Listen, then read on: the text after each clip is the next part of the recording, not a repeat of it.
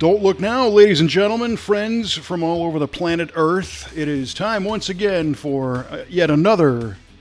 Kevin, it's a grateful and patriotic episode of the 8 Radio today. Yes, it certainly is. Those are excellent adjectives for today's show. I'm your host, Kevin Oeste, joined as always by our esteemed co-host and U.S. Air Force veteran, Mr. Mike Huball Clarke. Hoorah. That's right. And today you undoubtedly mentioned those adjectives because we are recording this on September 11th. Yes, sir, indeed we are, sir. Yeah. Sure are. Yeah, and 18 years on, and it blows my mind how quickly that goes past. It really does. Yeah. Do you remember what you were doing at that moment you found out? I do. I was planning a trivia question. Come on. That's called a tease there, my friends.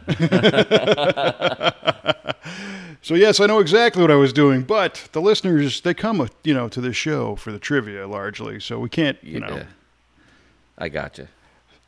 Did you prepare an automotive trivia question for this episode? I did, as a matter of fact. Right All right, here we go. Kevin, you no doubt have seen advertised at tire shops that they will fill your tires with nitrogen. Fill your tires with nitrogen. It's the best thing ever. Well, why is this such a good thing? And is this something that your average Joe commuter really needs to do for his car? Is fill his tires with nitrogen versus air? Wow, so there's two questions there. Well, the second one is kind of an opinion piece, but Right, the first question right. is, All right. Well, that's a good one. Yeah, fill your tires with nitrogen. So it's my understanding that the whole fill your tire with nitrogen concept came about. The theory is that nitrogen gas molecules are larger than oxygen, and nitrogen is very prevalent in ambient air anyway. Mm-hmm. But when you fill them with nitrogen, they tend potentially to not leak as much because the molecules are bigger, so they don't permeate the rubber as easily. There is also some talk about how nitrogen is a more stable gas, referring to its heat properties of expansion and contraction, which would lead you to believe you'd have more consistent tire pressure as you drive down the road and the tires heat up and cool off and in the wintertime and all that jazz.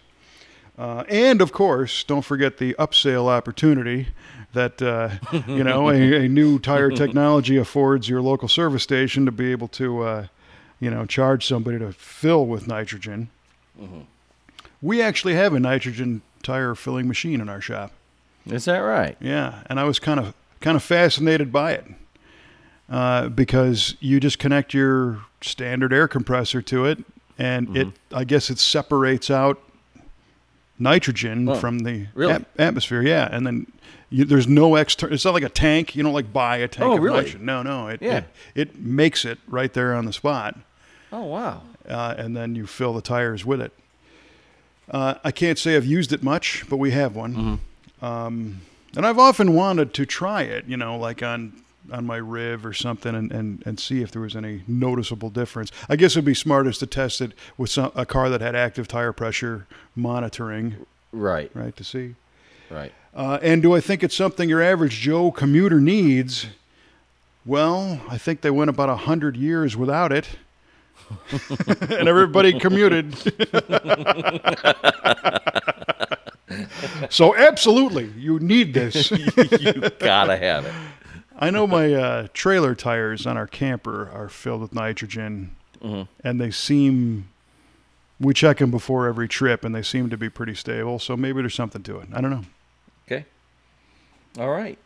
So Kevin says less migration through the rubber because of the size of the molecule, as well as more heat stable. Right.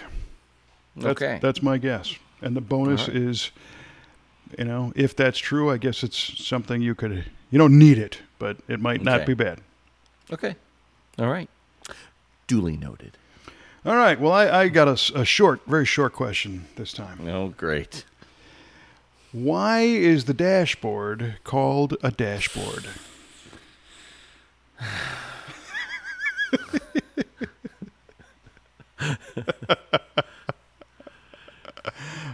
look of disappointment, ladies and gentlemen.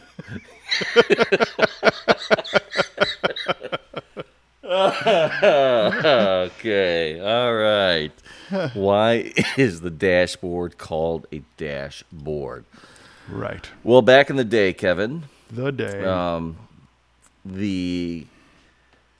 You didn't have all these swoopy shapes in your dashboard like you do today due to the materials that were available in the early days of the automobile. And so the dashboard was an actual board because it was a straight flat board. It looked like a dash. What do you mean, like a dash? Just like a straight line. Ah. Oh my God! Okay, hold on. Oh boy, Looked like a dash. a dash. And the name stuck, and it stayed with the automotive industry till this day. Right on. So, just so I got this right, back in the day, whatever day that was, Think of the early days of automobiles. some admiring individuals were checking out Hank's new quadricycle or Drurier or Carl Benz creation. Right. And they said, Yes. wow, what a fascinating device. It's on wheels that are circular, and you've got this plush, buggy sprung seat. And what is that thing that looks like a giant dash? Well, that is the dashboard.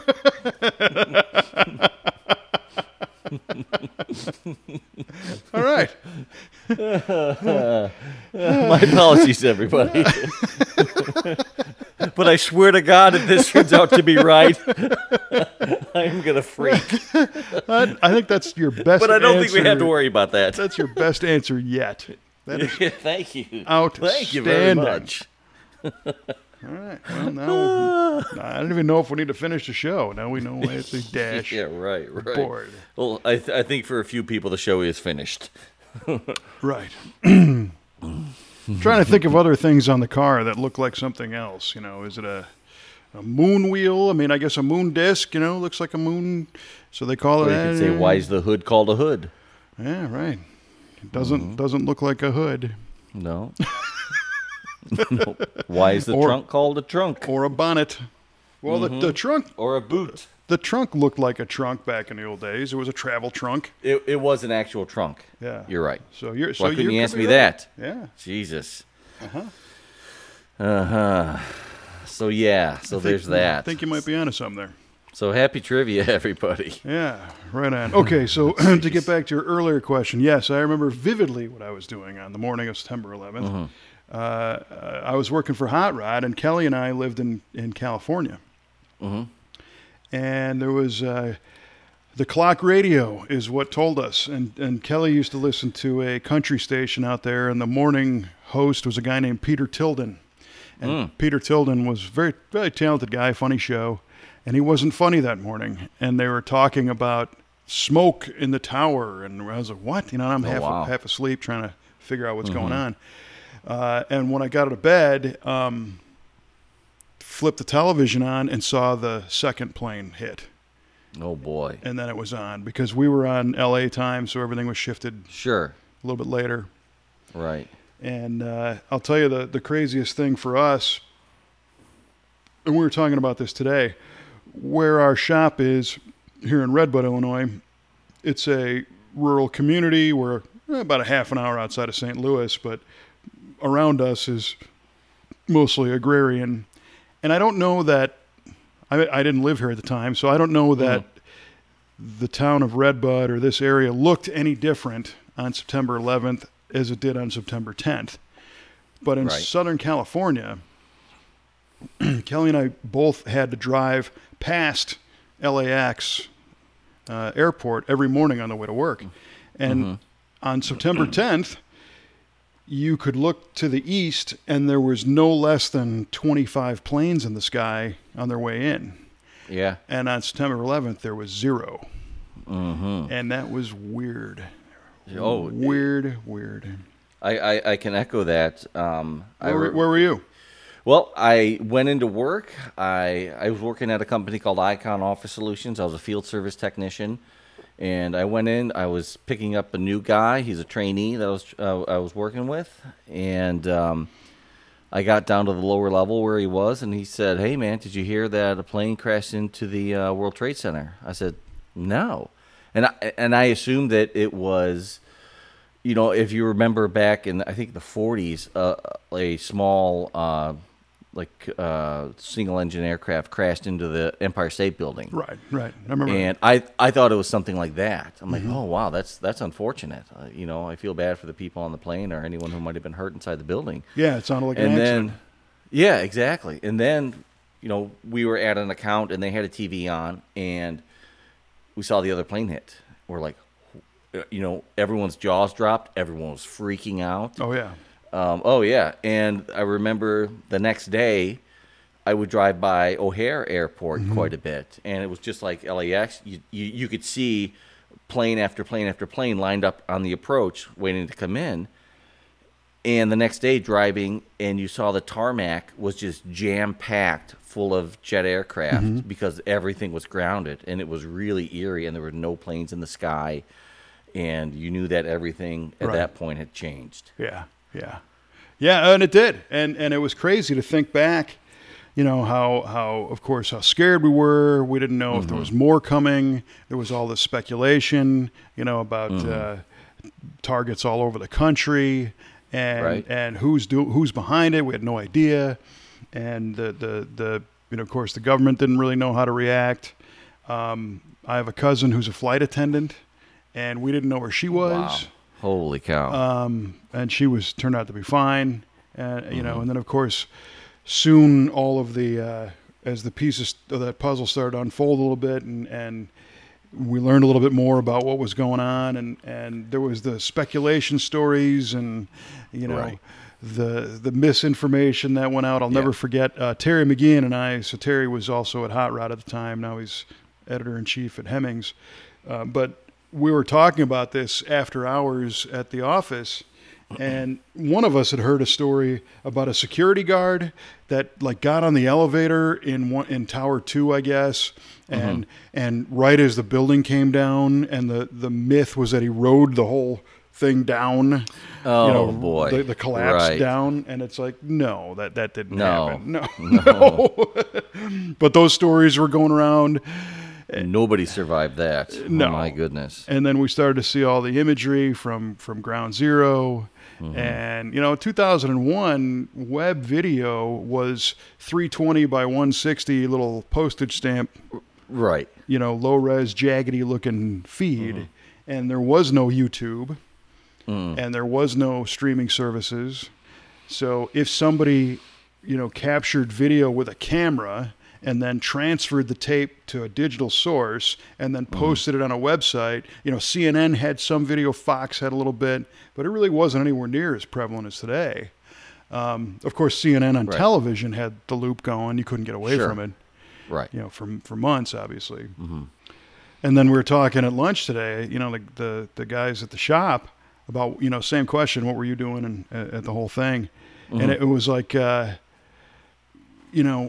all the things that have come into play. So on September 10th, you could drive to LAX and get on a plane about 45 minutes before the flight.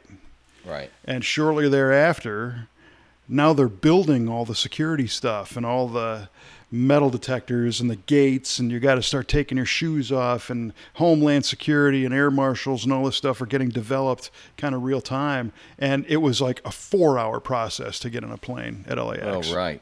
Oh, yeah, it was a nightmare. Yeah, it was awful. Oh, it was crazy, yeah.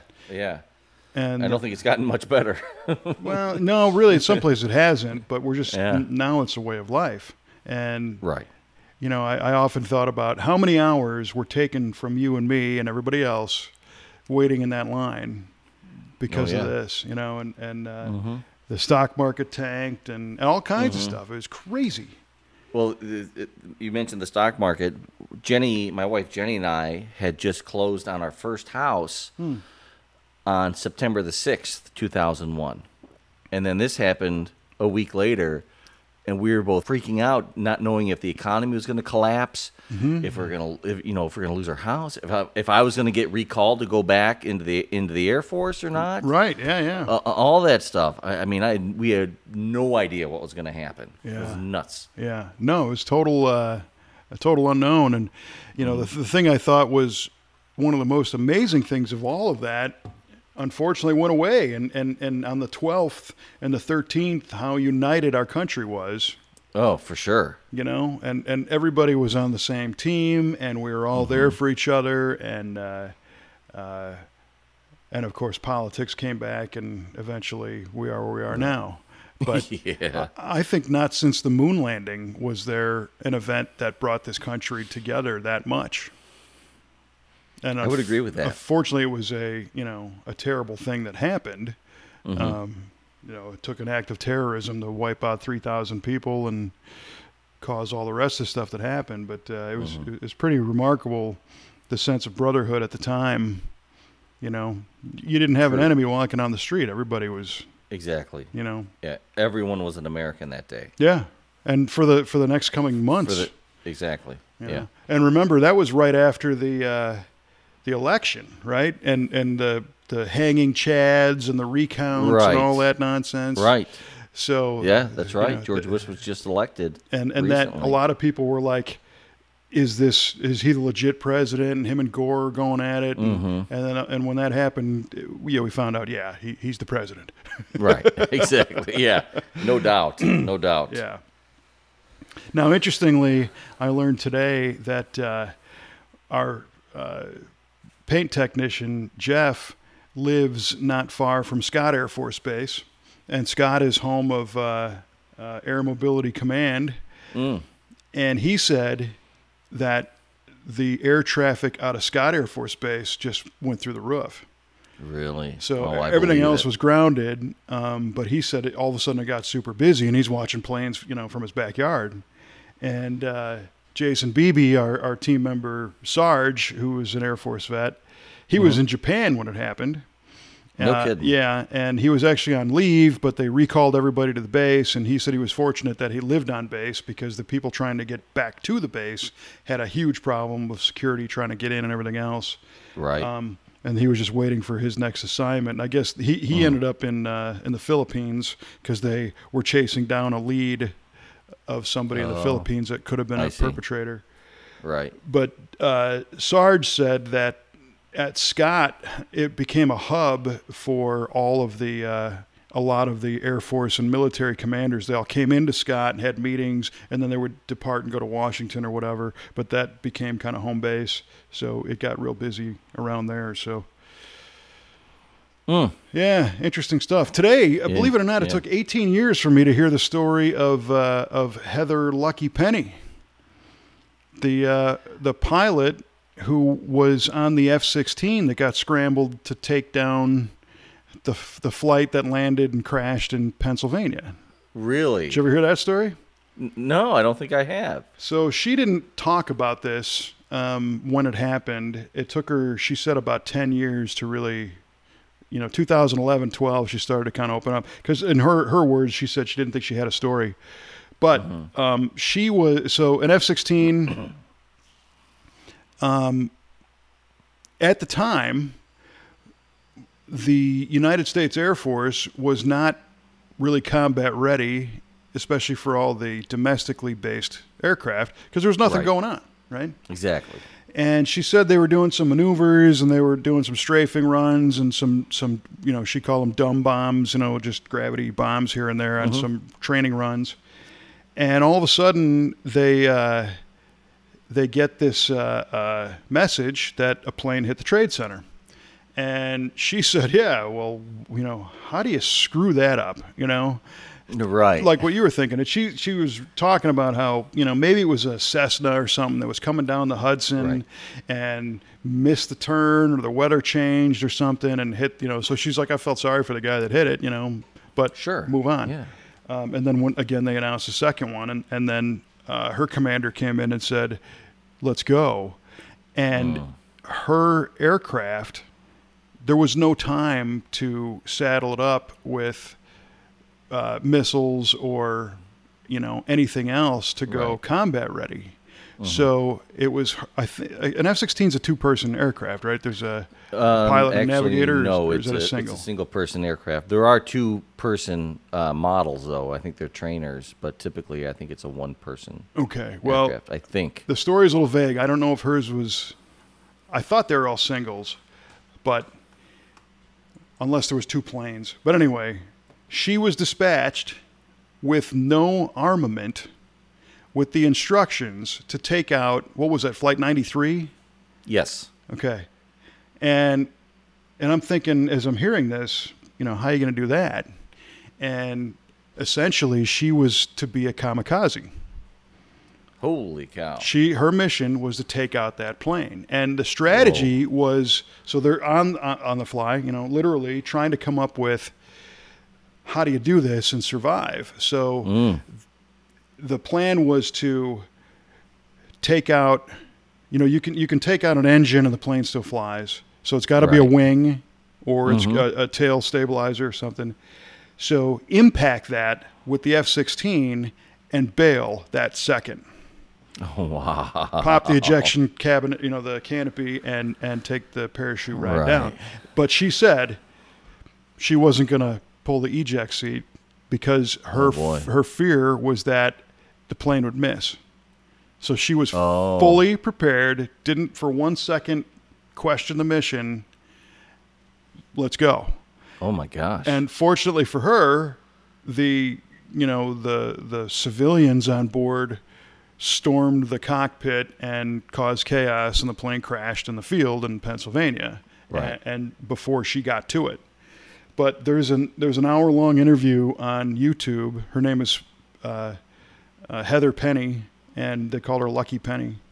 But she tells the story of how all this went down. I've only heard half this story. I haven't heard her tell the whole thing.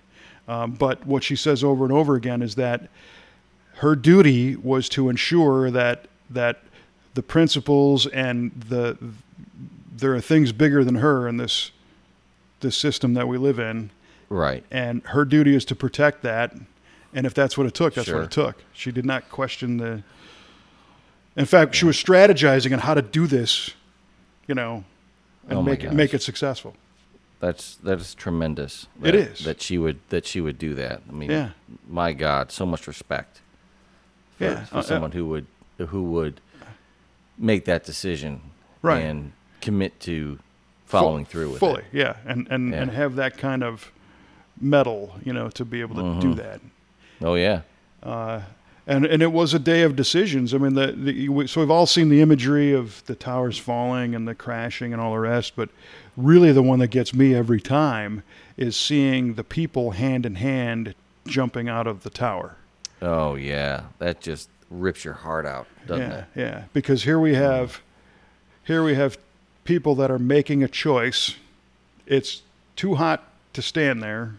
Yeah. The architecture is such that you can't shimmy your way down on the outside because the floor below you is just as hot, and you're up, 1,100 feet or 1,300 feet, whatever it was. Yeah. So they're going to decide to jump, but in an effort to soften that a little bit, they hold hands. I mean, yeah, my God. I can't, I just pray to God none of us are ever faced with that decision. No. Yeah. Oof. So Kelly and I chatted about it this morning on the way to work, and we lived through it from a distance. We didn't. I was in no way connected to any of the physical stuff outside of being a viewer on television. But definitely not something that we want to forget, and can't really forget. When you hear the stories and kind of talk about it. But then we also tried to say, well, today we're here, you're here, right? Yeah.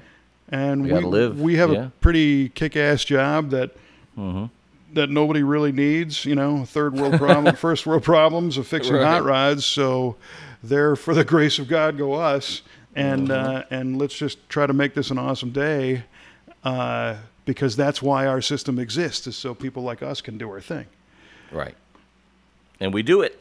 Yeah, right. So I didn't mean the whole left turn, kind of downer of that, but I think it's important.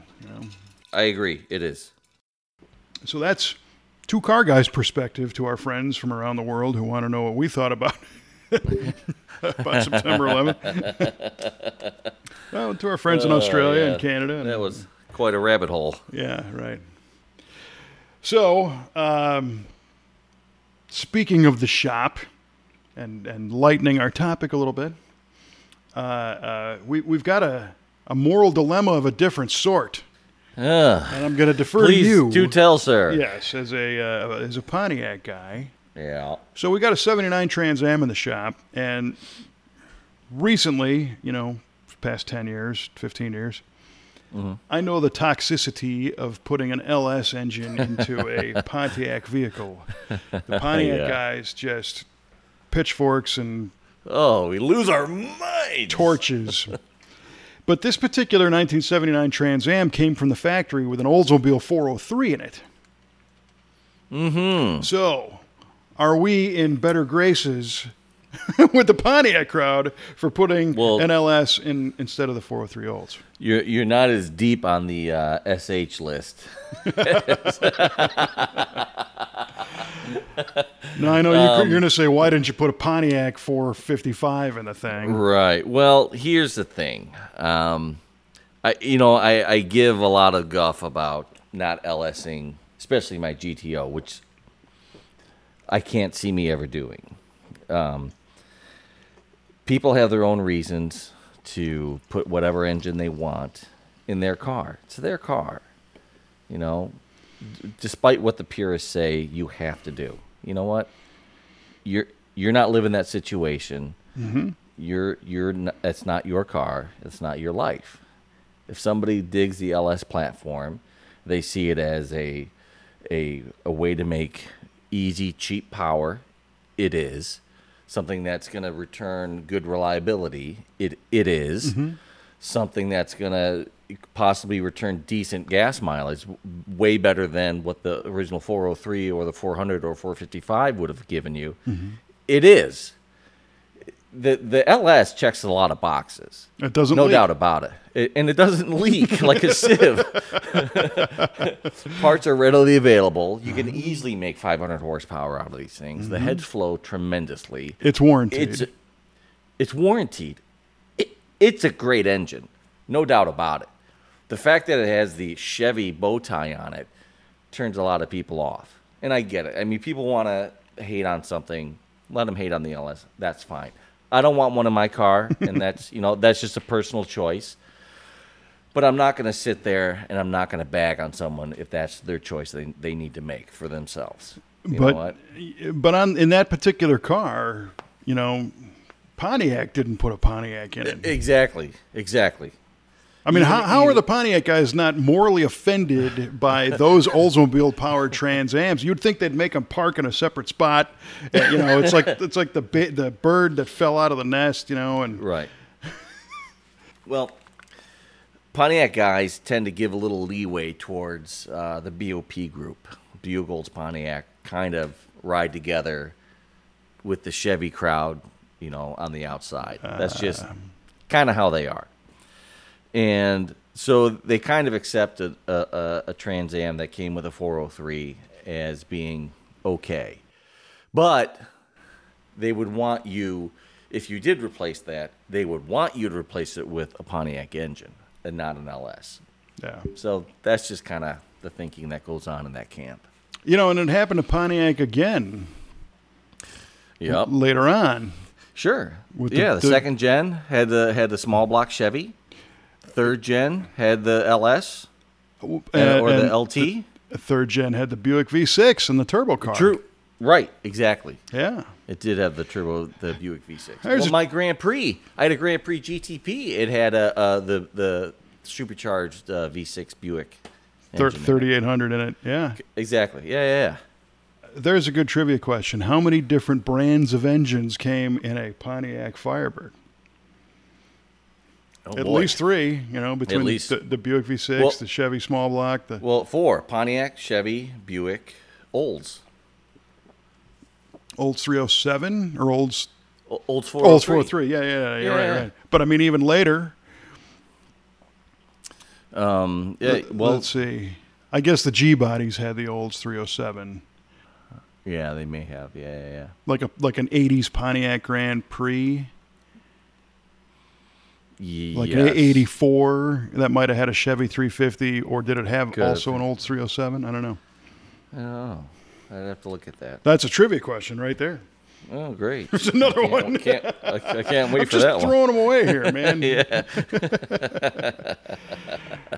Well, oh, brother. This particular car is pretty impressive. It's 500 and plus horsepower, and it's warranted, like I said, a 4L60 trans. We did a Ride Tech street grip suspension all the way around. We put those year 1 17-inch snowflakes on it, so it's got a good-looking wheel. We made a functional shaker cowl-facing intake that goes through the LS, throttle body. So we tried to keep, elements. The engine's painted Pontiac blue, and it rocks and rolls, man. I mean, it does everything that car should do or should have done. Right. And we have a video series coming out on it. And I was a little bit concerned, because there's a lot of people in our that are cheerleaders of V8 TV and the V8 Speed and Resto shop, because in the past we did a 78 Trans Am with the fuel injection but left the Pontiac 400, actually rebuilt it. And they're like, so glad I didn't put an LS in it. And now all those guys are going to send me hate mail when this video comes out. They're fickle people. Yeah. But, the hopes is that there are those who say, hey, this is pretty cool, and understand that the Oldsmobile motor was definitely an insult to the Pontiac Arrowhead in 1979, because 185 horsepower of non-breathing cast iron is...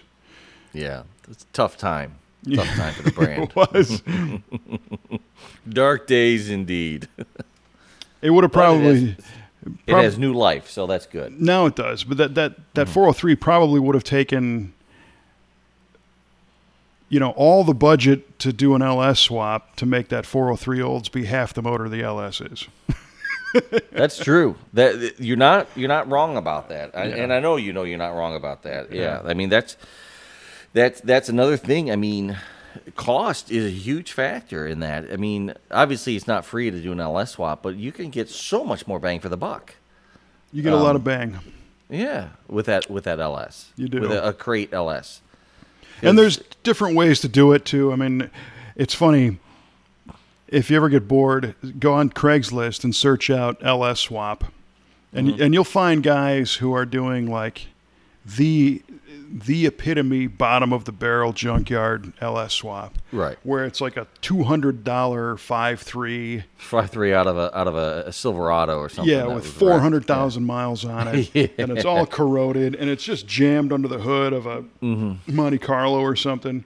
And the factory harness is there, and you can see it's zip-tied, and it's all cut up and messed up, and things aren't plugged in, and everything's cobbled together. But they're like, but it's an LS swap, Yeah. And there are shops that advertise doing LS swaps for like, $1,500 or you picked a dollar number, but a low dollar value.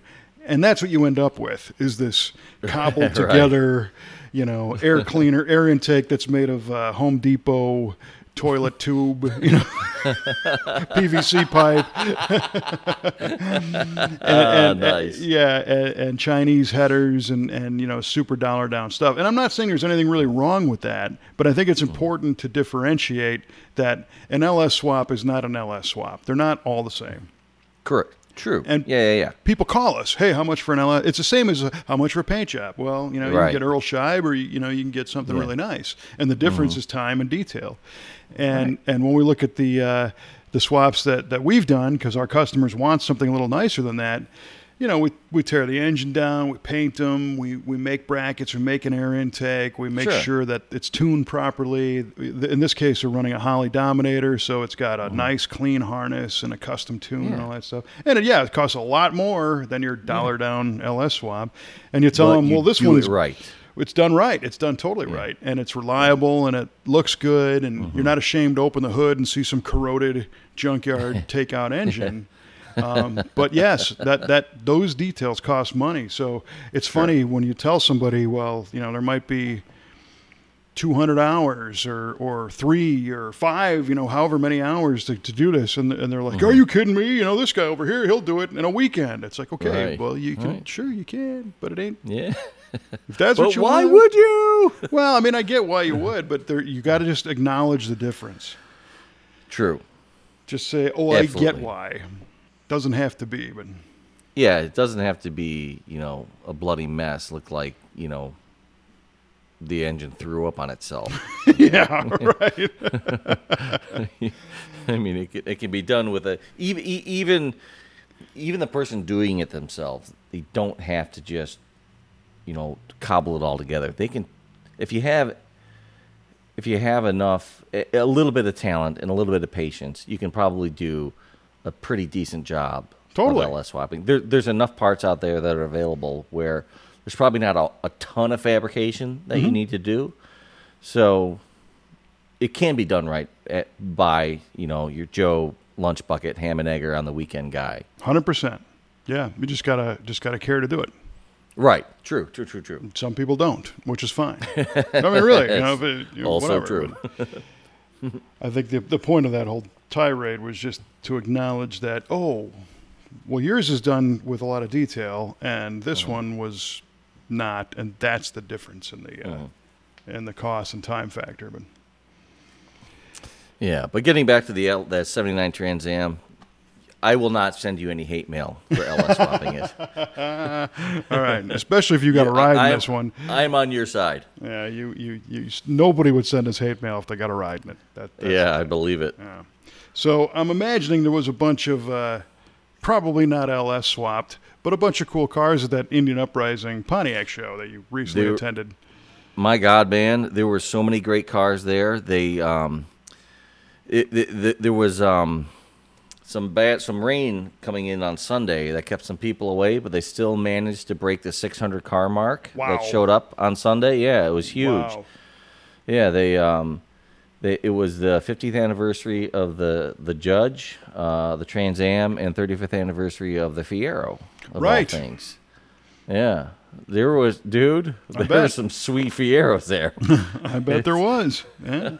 Yeah, I was able to talk to the show organizer, Paul Weinstein, who's a member of the Cruisin' Tigers, and we sat down and had a few words, and we were talking about the show, and we can play that for you. Yep, let it fly. You got it. Okay, everyone, this is Mike Clarke from V8 Radio, and we are at the 29th annual All Pontiac Show, Indian Uprising, All Pontiac Weekend, I should say, and I have a very special guest. Please state your name, sir. My name is Paul Weinstein. And Paul is the show organizer for the Indian Uprising All Pontiac Weekend. And Paul, we just got a really good announcement over the walkie-talkie. Tell us what that was. We did. It's been a successful weekend, all weekend long. We've been breaking records left and right with attendance. But we woke up to some rain for the first 3 hours of the morning, which we thought was really going to dampen our attendance on the big day, which is today, Sunday. But we just hit 600 cars, 600 Pontiacs. Right on, Paul, 600 Pontiacs. And this, what are the featured cars this year? Feature cars are, we're celebrating the 35th anniversary of the Fiero. We're celebrating the 50th anniversary of the GTO Judge. And we are celebrating the 50th anniversary of the Pontiac Trans Am. Outstanding.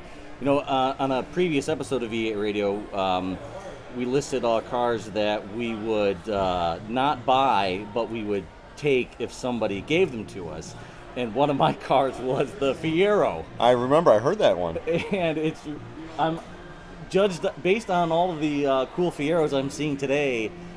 I think I'm ready to recant that statement. Because I'm seeing some really cool Fieros here today, and in all years, all types of condition, all different modifications, engine mods, body mods. We saw, I mentioned earlier, there is a blown big block Fiero. Yeah, here. Yeah, it's got a I don't know which size motor it's got, but it's got a hush hush, Chevy Yes. engine in it, but it's in the front. It's got a big blower sticking out of the hood. It's got like probably 15-inch meats in the back, and it's a pretty incredible Fiero. It really is. Now, Paul, this show is actually a real family affair for you because you have your wife Debbie that helps out, and your daughter Amber that helps out quite a bit. Yep, very true, very true. Yeah, my wife, you can find her at registration both Saturday and Sunday. And my daughter takes on different tasks each year where she just volunteers. Where we're short, she comes in and picks up. Yeah, I've been coming to the show for a number of years, and I remember a 9-10-year-old Amber driving the golf cart around selling 50-50 tickets. Yep. Amber has been driving. She's just turned 18. She first started driving the golf cart when she was 9. She took on 50-50 tickets when she was about 12 or 13 with a friend. And she just gave that up a year or two ago, and now she's doing something else. That's awesome. And you have your car here. In fact, we're sitting right behind it. It's a beautiful gold 66 GTO convertible that you've had for a couple of years now. I've had this car about 5 years. Yeah, that's right. That's nice. Yeah, thanks. Yeah. It's a blast to drive. It's a blast. I've been wanting this car in its exact form since I was 8 years old, as far back as I can remember. I can't think of a time where I didn't want a 66 GTO convertible. So I've got it. It's got a modified motor. It's got just the interior and the wheels on it that I want. If any Pontiac people out there, if you get the chance, you need to come to this show. It's in first or second weekend of August, typically every year. Yeah, it's the Indian Uprising All Pontiac weekend is always the second weekend of August each year. Right now, obviously, we're on Sunday and we only got a couple hours to go until the show ends. But next year is going to be the 30th anniversary of this show. So we are going. We've already been talking about some soft plans. We're going all out next year to celebrate 30 years of this event. We should be drawing somewhere between 650 to 700 Pontiacs. There's a cruise night that we opened, all makes and models. We had one last night. Pulled 1,000 cars here to the grounds here at Pheasant Run on North Avenue in St. Charles. And it's a 3-day event. It starts Friday morning, closes Sunday after the awards, about 4:30. Yeah, I heard last night that unfortunately I wasn't able to make it to the Mega Cruise-In, but I heard it was pretty much bursting at the seams. So many cars showed up. Yeah, I think we maxed out. So I think next year we're going to be looking into. Right now we park everybody very strategically and fill every ounce of the space on concrete. But next year I think we're going to move on to the golf course because Pheasant Run has I'm not a golfer, but I'm told they have a really good golf course here. But I think that we're going to invade the golf course next year. Oh. Perfect. I mean, this show just gets better and better every year. It gets bigger and bigger. The venue change has come to the Pheasant Run Resort in probably in the last 4 years. We came here 5 years ago under the direction of a member, a good friend of mine, Rick Bogoff, who I want to throw a shout out to because he passed on about 3 years ago. Great guy. Really Rick. Good man, really good man. A real good friend of mine. But we would not be in Pheasant Run if it wasn't for Rick. So that's his legacy that he left for us. We just signed another agreement with Pheasant Run to be here for another 5 years. Fantastic. Yep. That's not well known yet either. And if you're not aware about Pheasant Run, they have a mega center, which we're in right now, which will hold about 100 cars. The mega center, we stock 100 cars inside the mega center. And from all cars from all walks of life. We've got a 1919 Oakland sitting over there. We've got we've got the last 1971 Judge. The last year they produced Judges. We've got the very last one made. We've got lots of cars here, and that Judge is not by any means any kind of a show car. It's just it's a car they wanted to pull in the building, so they pull it in. Yeah, and that's the great thing. You don't have to have a 100-point show-winning car to come into the Mega Center.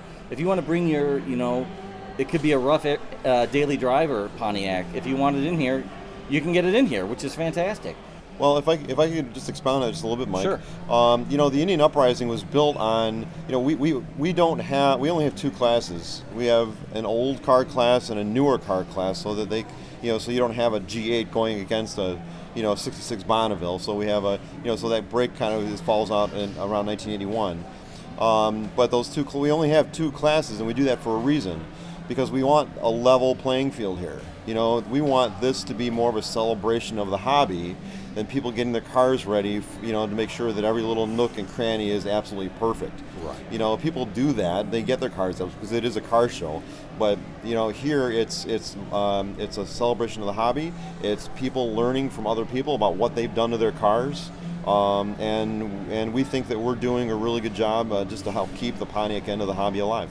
So listen, everybody, if you're into Pontiacs, you want to see a great show, come on out to Pheasant Run, second weekend of August every year. It's a fantastic show run by a great club, which is organized by a great guy, Paul here. He does a fantastic job. Him and his staff just pull out all the stops. So, Paul, thanks for being here. Oh, thank you, Mike. Appreciate it. And back to you guys. Well, that's a great interview. It sounds like a heck of a show. Yeah, it really is. I've been going to that show, since I had my GTO. So about almost 8-10 years I've been going to that show, and it's just gotten bigger and bigger every year. And the quality of car that shows up has just continued to improve, and the people there are great. And it's just a really chill, laid back, great experience. Yeah, well, I've been to that show before. It was a while ago, but we had a great time, and there were some great cars. It's amazing how many really unusual Pontiacs are there in the Midwest. Did you know if they had people come from far away for this one?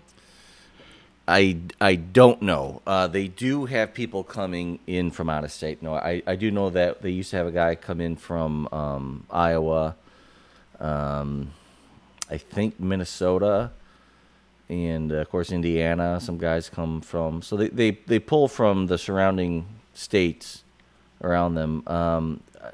Actually, there were a couple of people from Australia that were there. There you go. This year, yeah, we're huge in Australia. So that's right. So the answer to that question is yes, they do come in Yes. from all around. And I've seen pictures of Paul's car online. That's killer. It's beautiful. Ooh, that car is beautiful. He's done so much work. It was nice when he got it. Yeah. It was kind of worn. Needed the front end work. The engine wasn't the original 389 in there, and it was kind of worn out. He swapped it out. He has a 461 stroker in it now, and it really cooks. He put it had a 2-speed power glide. He just put a turbo 400 transmission in it, and it just really woke it up as well. Did all kinds of interior work to it. I mean, he's really paid a lot of attention to it. Yeah. And it really shows. It looks really good. And so explain to me a little bit more about how that 2-class car show award system works. Well, like Paul said, they break it up, newer cars and older cars. So like you said, so you don't have to compete you bring your G8, and you don't have to compete against a 65 GTO, because I think most people are going to vote for the GTO over the G8. It gives the newer cars a chance to compete and win prizes and win trophies. Have any idea what the split is, where the year break is? I think 81 maybe. I'd have to get with Paul, and I could tell you for sure. The only reason why I ask is as we've talked about before, judging car shows is like one of the most thankless and challenging things you can do, because you're always going to make people unhappy because my new car, so I can hear it now. The G8 guys versus, like Pontiacs from the 80s and that's not fair. And I can only imagine. Right. So hopefully everybody's a bunch of good sports about it. Well, they give away a lot of prizes. They give away a lot of trophies. So typically you'll walk away with something from that show. I never have, but typically most people do. I've actually had my GTO in that show a few times. And I even on the display card, I even wrote, "I'm not above taking a pity vote." There you go. But I just don't get them. I don't know. Maybe by your little, brown nosing of Paul Weinstein, you put yourself in the running a little bit better there. But. Yeah, maybe. Well, honorable mention. I'll take an honorable mention. Yeah, there you go. You're an industry guy, so right. So that means you're not entitled to an award anymore. Being an industry guy. Nope, you're not entitled. Well, And that's fine. That's the way it should be. You should earn it. Right. Well, that's super cool that Paul took the time to chat, and he's always been a big supporter of our show and a listener, and we thank him for that, and all of our Pontiac friends who have long since tuned out because I mentioned LS and a Trans Am in the first part of the show. Right on. Maybe we defer that question to Paul. Maybe on the Facebook page, put a comment in. What do you think? That could work. Yeah, right on. All right. Well, I think we've let our listeners marinate long enough on our trivia questions. Maybe we go for the answers. What do you think? Yes, sir. Let's get those answers out there. All right. So I asked you about nitrogen, filling your car tires with nitrogen, and why would you do that? And as a kind of a bonus to give your opinion, whether or not this is something that people really need to do. Right. And I'm probably 100% wrong, but okay. Well, we're getting to that. You said that because the molecule, the nitrogen molecule itself, is larger than that of the oxygen molecule, that it permeates less through the rubber of the tire, as well as nitrogen being a bit more thermally stable, and it doesn't expand and contract as much as ambient air would. So like say in the winter, you come out to your tire and your tire pressure is lower than it was the day before because it got cold, or it heats up so much and it expands when you're driving. And you are absolutely right, Kevin. Hey! On all fronts. Yes, Wow. It is a larger molecule. It does permeate less, and it is more thermally stable. And I think it's, racers tend to do that quite a bit in their tires because they need their tire pressure to remain stable throughout a race because you are dealing with much higher heat levels in racing than you are typically with commuting. yeah, totally. And as far as needing it, well, again, I agree with you. I don't think you necessarily need it. But if it's something that you want to do, it's not going to hurt anything. Right. Well, and it's interesting because, as you're talking about that, the heat and the racers, when you go watch drag racing and you see a lot of, big tire cars waiting in the staging lanes, a lot of times they'll have a drape over the tire to keep the sun off of them so that you don't have the passenger side tire being 10 pounds of higher PSI than the driver, which could cause you to violently leave the track surface. Sure. So, right on. Well, that's good. I feel good about that one. Yeah. I figured I knew you'd get it, but I wanted to ask you anyway. It depends on what day of the week it is. You never know. Somebody else out there may have learned something today, so that's good. Well, so to get to your question, the question was, why is it called a dashboard? Breaking up, Kevin. Can't hear you. Gotta go. I tried to type quickly your word-for-word answer, so Oh, please, God, no. I'll recount the transcript.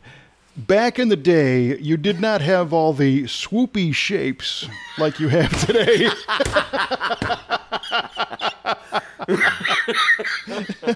And it was a board that looked like a dash. And the name stuck. Good God. And as I'm envisioning, some of these cars that had swoopy fenders right next to the dashboard, but Right. the swoopy shape was invented far more recently, apparently. Actually, it started with the Oldsmobile and the curved dash.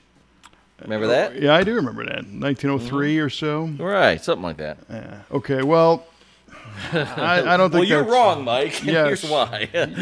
Well, you're wrong, Mike, and here's why. The word dashboard was originally used to describe the wooden board carriage makers attached to the front of carriages to prevent mud and rocks from being splashed up or dashed onto drivers and their passengers by horses.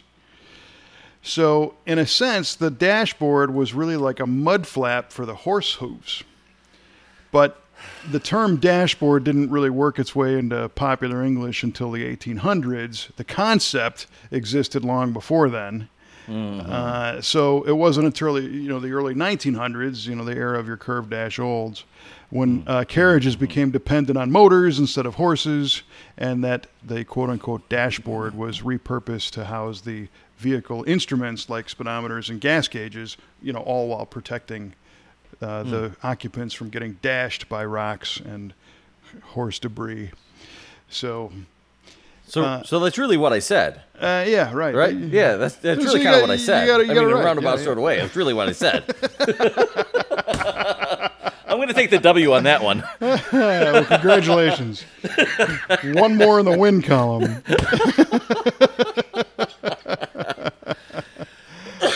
Oh, boy. Good stuff. That's excellent. Well done. It is. I know. Yeah. The next one is going to be, in what year did they invent the swoopy shape? 1903 with the Oldsmobile Curved Dash. Dynamite. Well, good God, man. This questions. Another fun episode. I know we started in kind of a somber note, but I hope made up for it with the rest of it. And as always, we appreciate everybody listening on, I guess, no matter what platform you listen, between Google Play, iTunes, of course, the Stitcher Radio, the TuneIn Radio app. You can tune in right on Facebook. You can go to our website at v8radio.com.